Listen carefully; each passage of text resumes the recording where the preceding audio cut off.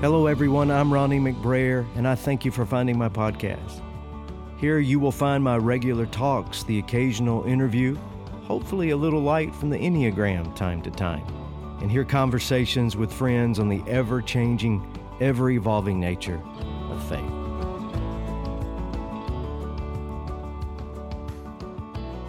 If you are burned out on religion, to quote Eugene Peterson's marvelous paraphrase, but your faith is still important to you, or if you consider yourself a spiritual exile with no real place of belief to call home, then I have you especially in mind, and I hope you'll stick around.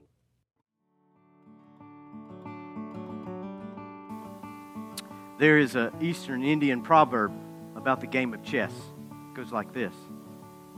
Chess is a lake in which a mosquito can bathe and an elephant can drown. Eastern India should know they invented the game of chess about 1,500 years ago, in fact. The game and the existing rules for the game were in place, making it today one of the oldest board games still being played. The Indians shared their game with their neighbors to the west, the Persians. The Persians were playing the game with much zeal when they were conquered by the Islamic caliphates. And the Muslim world became infatuated with the game and carried chess with them wherever they conquered, including all of Spain, Portugal, into Lower France, and by the time of the Crusades, chess was played all over the known world. Chess is a lake in which a mosquito can bathe and an elephant can drown. It's a game simple enough that a child can grasp the rules and learn to play after only a few lessons. And it is a game so complex, so multifaceted, that it confounds and tests some of the greatest minds in history. Beethoven, Isaac Newton, Albert Einstein, Chopin, they all played chess, but so does Jessica Simpson and Nicolas Cage, Madonna and Woody Harrelson. Mosquitoes and elephants all about. Viktor Frankl played chess. He compared the game of chess to this game of life.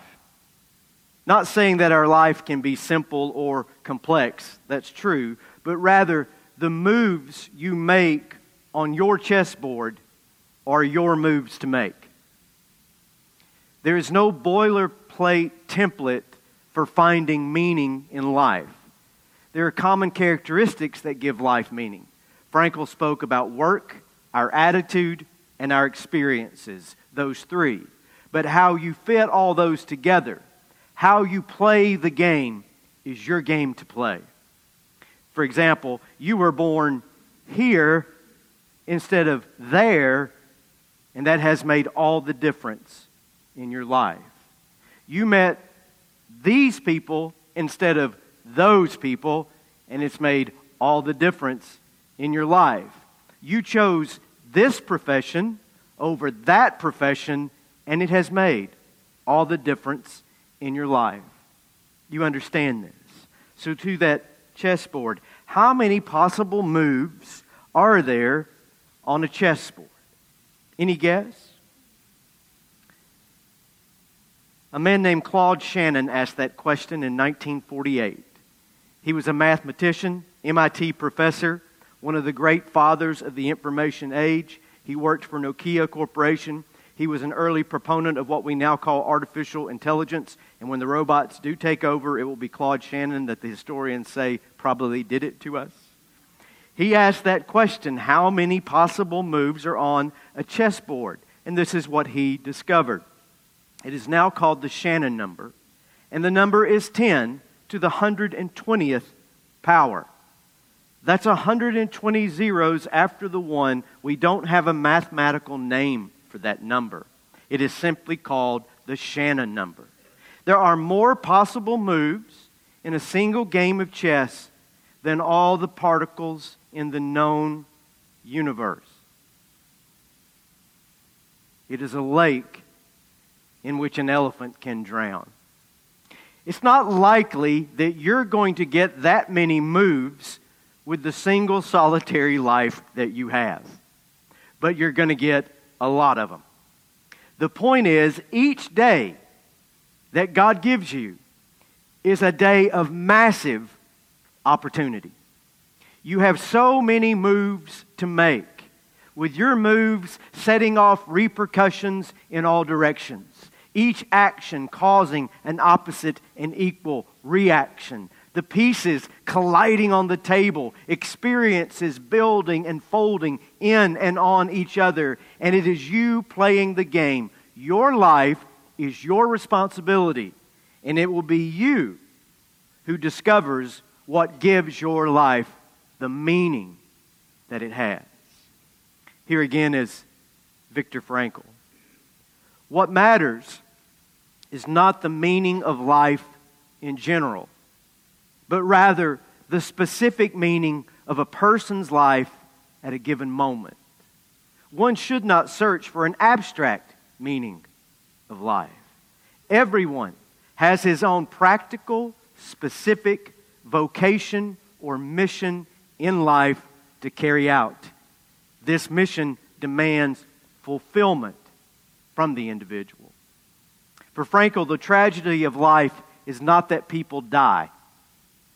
We are all going to die. We are natural beings. The tragedy of life is not dying. The tragedy of life is not living. It is failing to recognize this gift of life we have been given. And if I might resort to my favorite words from James Hollis, he says, "You are here to be yourself, not through selfish injury to others, but in humble service to that possible person God intended through your incarnation. You are equipped with powerful guidance and corrective systems. Your feelings, your energies, your enthusiasms, your intuitions, your gut. This you already have, but it will be up to you to find the courage and the persistence to live this out as best you can in a world that may or may not cooperate. We seemingly get only one shot at this life, so our choices matter. And we are called to show up as our own flawed, clunky, awkward selves, but as ourselves. That is both our summons and our gift to others." Soren Kierkegaard was always telling little parables to illustrate massive truths like this one. And in one of those parables, he tells a story about a man who woke up one morning. He went out, picked up his newspaper. He sat down with a cup of tea to read and found his own name in the obituary column.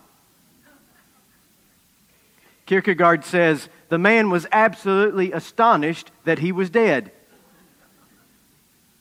He did not know he had died because he did not know that he had actually lived. And there's the punchline. We must resist mere existence, negligent survival, hoping unconsciously that one day we will have it all figured out or someone else will show us what to do. Life is about life. And if you aren't living life, if you aren't embracing the experience of life, if you aren't showing up in your own life, you are simply waiting for someone else to write your obituary for you. Now, Viktor Frankl said that there were three things that give us meaning or help us to make meaning in our lives. One, work, our vocation, what we do. I spoke about that in this series already. Two, what we experience. That was last week's discussion. The chances that you even exist, you might remember, are nearly impossible. Yet here you are, living the unique experience that is you and yours. And three, he said, your attitude gives meaning to life. Hold that thought, the one about attitude. I have to finish with experience today.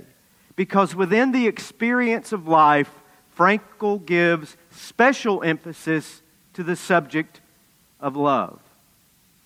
When I kicked this series off a few weeks ago, I told you the story of Viktor Frankl surviving the extermination and the concentration camps of World War II.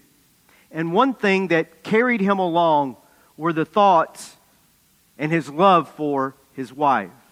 They were newlyweds. He talked about how real and present she was to him. Quote, she was more luminous than the sun. And just as he felt he could stretch out and take her hand, a little bird flew down silently and perched just in front of him. That bird on a wire. Well, here are the next few lines that I held back from you for today. For the first time in my life, by the way, this is Frankl's actual intake photo at Auschwitz. For the first time in my life, I saw the truth as it has been set into song by so many poets, proclaimed as the final wisdom by so many thinkers. The truth is that love is the ultimate and the highest goal to which man can aspire. I grasp the meaning of the greatest secret that human poetry, thought, and belief have to impart. The salvation of man is through love and in love. The salvation of man is through love and in love. This man came to those conclusions, not in a church pulpit, but in a concentration camp. Will you give me your ear for just a minute? I don't much care what religion you espouse, if any. I'm not all that concerned to what name you give your God. It troubles me not if you are a Jesus freak or an agnostic, an atheist, a Buddhist, a free thinker, a mushroom taker. If you are into indigenous spirituality, or if you are more reformed than John Calvin. If you pray to Yahweh, to Allah, to Krishna, to Jesus, to Mother Mary. It doesn't matter to me if you're more evangelical than Billy Graham, more Methodist than John Wesley, more Catholic than the Pope, or more Baptist than Lottie Moon. If you read your Bible every day, if you pray in the direction of Jerusalem, or if your idea of worship is sitting beneath a tree in the forest, here is the end of all religious, transcendental, spiritual, and mystical searching. The salvation of humanity is through love and in love.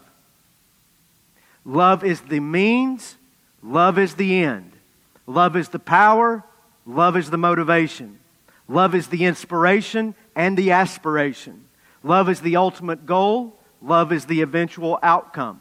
Any religion, spiritual practice, any way of living that does not lead us to love, that does not make us more loving people, that does not increase our capacity to give and to receive love, that religion, that spirituality, that way of life is as dead as a hammer and serves no purpose whatsoever but to convince its practitioners that they are right and everyone else is wrong.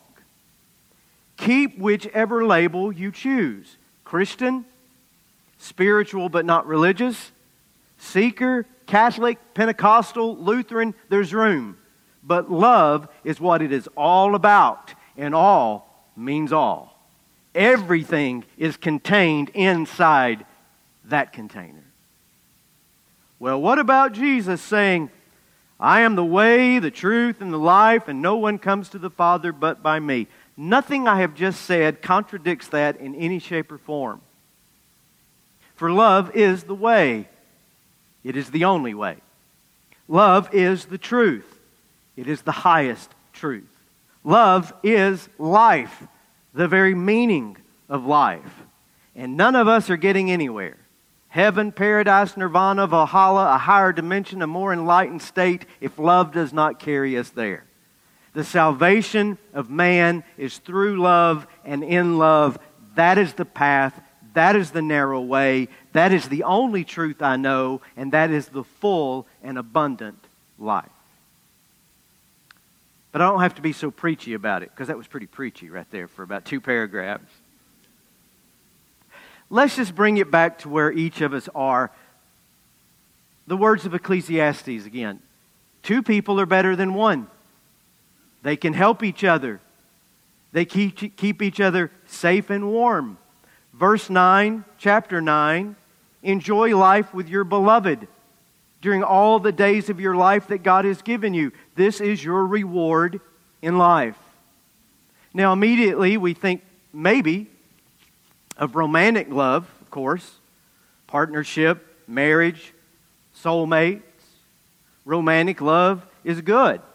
Romantic love is real good. But it's mainly a catalytic reaction in your brain.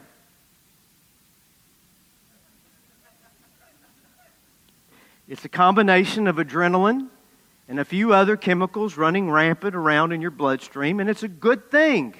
It's for the perpetuation and good of the human race. Now, on Valentine's night dinner, as you are wooing your beloved,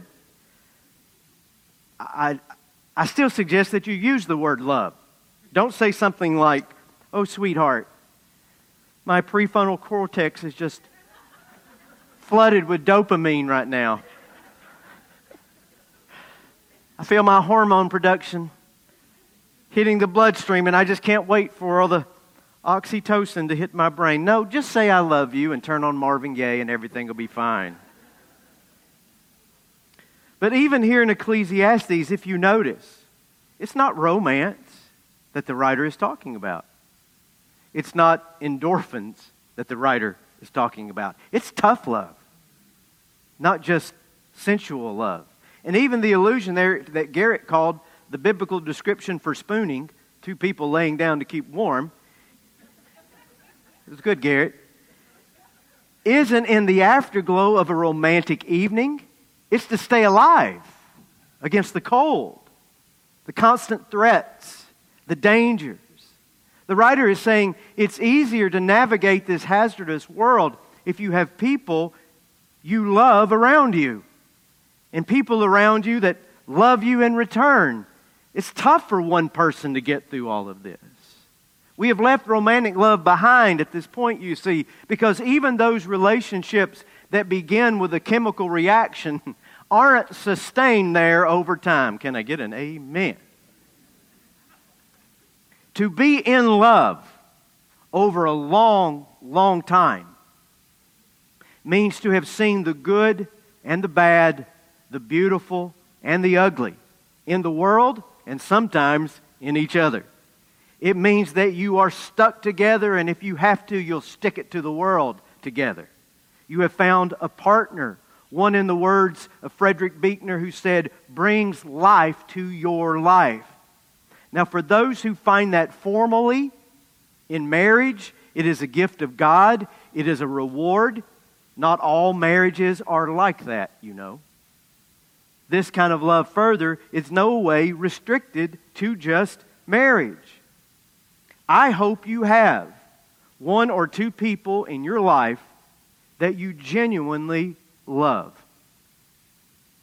with all of your heart, and they love you. It might be the people that you pray with. It might be a small group. It began formally, but now it's so much more than that. You might be so blessed as to have remained friends with someone going all the way back to grade school or a childhood neighbor. It may have been someone that you bled with in war. It can be a workmate, the girls that you drink wine with and the boys you drink beer with. It's a chessboard, you know. All these friendships and connections can go in so many different directions. But if you have two, if you have three, if you have to use two hands to count them, you are wealthier than most of the world. If you can count that many friends, true friends in your life. To have someone, and you know the phrases, my kids use them all the time, to have a brother from another mother, a sister from another mister, a friend to the end. If you have those, you are blessed. And if you have those, maybe you should tell those people that they're important to you like that while they're still here. And it even means something if that partner, that friend, that beloved is no longer here. One last tale from Viktor Frankl today. After he came home from the camps, having survived the Holocaust, he began teaching at the University of Vienna. And he shared his wisdom with thousands of students, consulted with professionals all over the world. I think he taught at every Western institution of learning that there is. And it wasn't unusual for other professionals to seek him out, other doctors, other psychiatrists. And they would come to him with their own issues and trying to find meaning in their own life or answers in their own life. And he tells a story about one who comes to him, an older doctor. And this doctor was terribly depressed, just wrecked by depression. And as they talked, Frankl discovered that the man's wife of many, many years had passed 2 years earlier. And he had loved her like nothing else in the world. And with her gone, he just couldn't find a way to get back to the work that he enjoyed. Quoting, "She had died 2 years earlier, and he had loved her above all else. How could I help him? What should I say? I told him nothing. Instead, I asked him a question.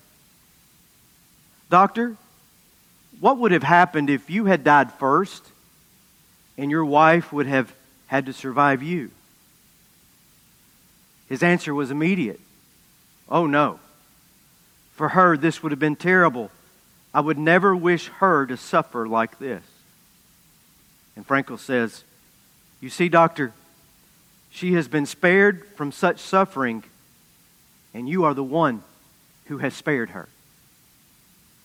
To be sure, you are paying that price, but it is a sacrifice of love."